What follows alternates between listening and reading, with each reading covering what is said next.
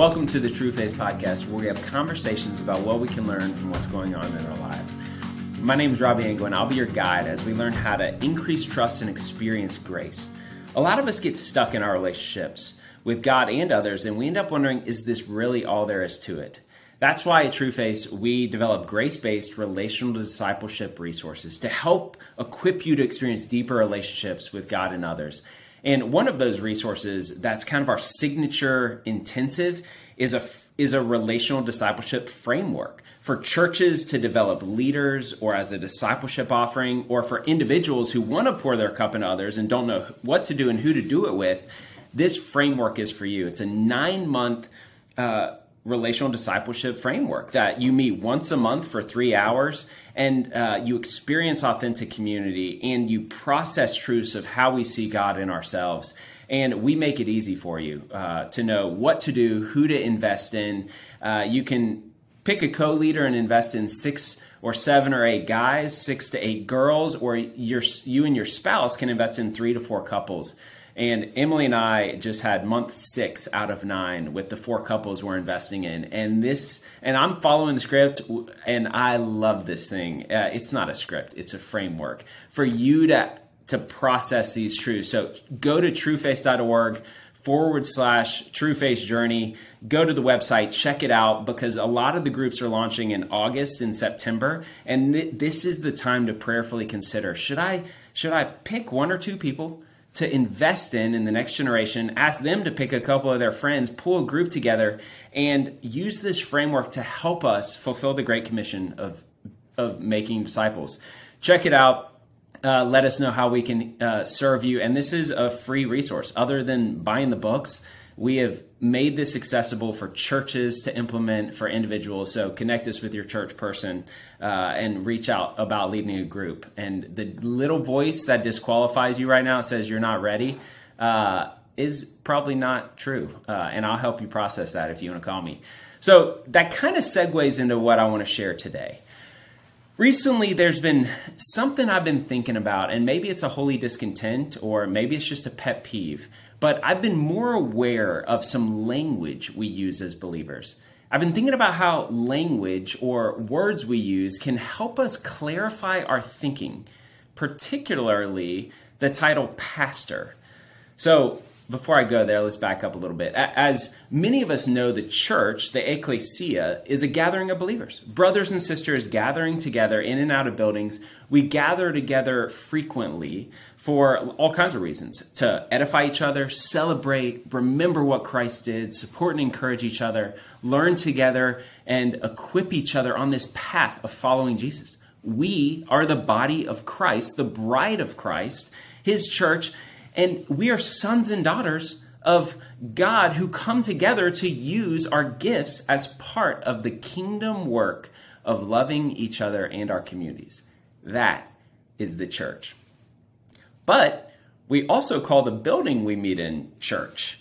Like, I'll meet you at the church. So when we talk about church, are we talking about the gathering of believers, wherever they are? Or are we talking about the building and the 65-minute program that happens there on Sundays? It can be confusing, and you can see how we can easily shift how we use this word of church to be more about the building than about the gathering of believers. Our loyalty can follow that shift, becoming more attached to the institution than to Christ and his bride. You see, language is important for all of us, and this is going to cue my concern about how we use pastor as a title. When we call somebody pastor, are we talking about the role we all carry as Jesus followers? In Matthew 28:19 through 20, to go and make disciples of all nations, baptizing them in the name of the Father and the Son and the Holy Spirit, and teaching them to obey everything that I commanded you. That's for all of us, as we're called to be teachers and disciples. Or when we use the word pastor, are we talking about the man or woman we financially support so that they can spend more of their time specifically following this commission, but still provide for their family? Does this make them a professional Christian because they get paid for their work? Well, kind of, because professional means you get paid for it by definition. But does it also mean to us that they are professional, like awesome Christians? And if they are, does it make the rest of us amateurs? You see how language is important and can start to twist on us. Human behavior is pretty predictable. One, we all want to feel important. And two, we want to abdicate or avoid responsibility, which is an ironic combination, really. But in religious environments, religious leaders are tempted to feel important and special, and all of us want to avoid responsibilities that aren't the paid Christians in the room. This isn't new. It's been happening for thousands of years now. But the byproduct is that in a lot of religious gatherings or churches, a codependent relationship can begin to form. Members of the church, you and I, honor the professional Christians or pastors as Pastor John or whatever. Pastor John likes being honored, and churchgoers get to sit back and abdicate their responsibility. So they can feed the pastor's sense of importance while letting themselves off the hook. It works for both people. And the pastor can receive the honor and be tempted to pride. It's a mutually potentially harmful cycle. And I don't know about you, but I've been a part of this cycle. Just a few months ago, I was thinking, I don't really need to pray about God bringing clarity about how I should serve my community because it's my pastor's responsibility to cast vision and how I can serve and be a part of it. But is it? In my case, I let myself off the hook subtly, and I erred on the side of passivity, and I think it was underpinned by some of this thinking. Each of us who follow Jesus have the Holy Spirit of God inside of us. We are all saints, making us part of the kingdom, the work of God. We are priests. 1 Peter 2:9 says, "But you are a chosen people, a royal priesthood, a holy nation, God's special possession, that you may declare the praises of him who called you out of darkness and into this wonderful light." You, me, are a chosen priesthood. The body of Christ is made up of us with our different parts, not better or worse, but equally needed as part of the whole. This means each of us is equally responsible to serve, to love, and to lean into our unique gifts. We are all needed as part of the body of Christ, the ecclesia, to engage in our unique identity and design God has given us. Through the miraculous Spirit of God within us, we are saints, and we are called to live in the light and lead and love others accordingly. And it can be easy to farm out these responsibilities to leaders or professional Christians. But Matthew 28, 8 through 12 speaks directly to the danger of this.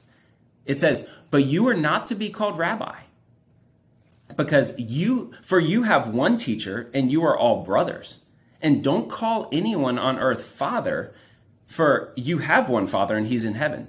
Nor are you to be called instructors, because you have one instructor, the Messiah. The greatest among you will be your servant. For those who exalt themselves will be humbled, and those who humble themselves will be exalted." That's Matthew 23. Check it out. And words are important. In my experience and view, getting into this habit of calling John, Pastor John, who is our beloved brother or sister, calling them Pastor John has the potential in this thinking to have more danger than benefit. It automatically introduces subtly and indirectly a power structure and tempts one of us towards pride and the other towards passivity. As Jesus said, you're not to be called rabbi, the equivalent to our current day pastor or preacher. Now, was Jesus being completely literal and we should not call our father's father or pastor's pastor at all? Likely not, but we got to focus on what I think his point is, which is that we have to become aware of replacing God with a human, because of seeing your pastor as your leader instead of Christ. We've got to be aware of abdicating the responsibility you have as a priest with the unique identity and gifts for the benefit of others. Jesus knew the tendency of us and knew we would be tempted in this pride and this passivity ledge. Now, some of you are thinking, come on, Robbie, we're just honoring them and thankful for their role in ministry. Don't make a mountain out of a molehill. And I get it. My goal is to challenge us today to think about the spirit of how we're seeing and treating others more than the law of what exact title we should use for them. And I'm not proposing changes to business cards. And I get that pastor is the best word we have to describe what they're doing, both as a profession and as a shepherd of the local church, which could not be more important and is deserving of honor. My hope today is to look at language as a catalyst to encourage each of us to think more deeply about how we see both church members and church leaders, starting with ourselves. Here are some questions I want to leave you with that you can spend some time potentially thinking about, processing, or praying through. The first question is, do we see all believers, including ourselves, as priests, or only those who carry the title pastor? Second, do we see all believers as unique and incredibly important parts of the body of Christ, including ourselves? Or do we see those in leadership roles as more important? Next, if we're not pastors, do we carry ownership and responsibility as part of the body of Christ for the unique identity and roles we bring? Or are we tempted towards passivity because we're not professional Christians? I did air quotes there for those of you listening while running. And if we are pastors, last question, do we trust Jesus for our significance based on his work? Or are we seeking that as pastors or in full-time ministry to fill that need of significance through our position and title for Jesus instead of directly from Jesus? Thanks, y'all. Thanks for tuning in, and thanks for being a part of the True Face Tribe as we think about things and wrestle with things and hear stories in this journey, this adventure of following Jesus. See ya.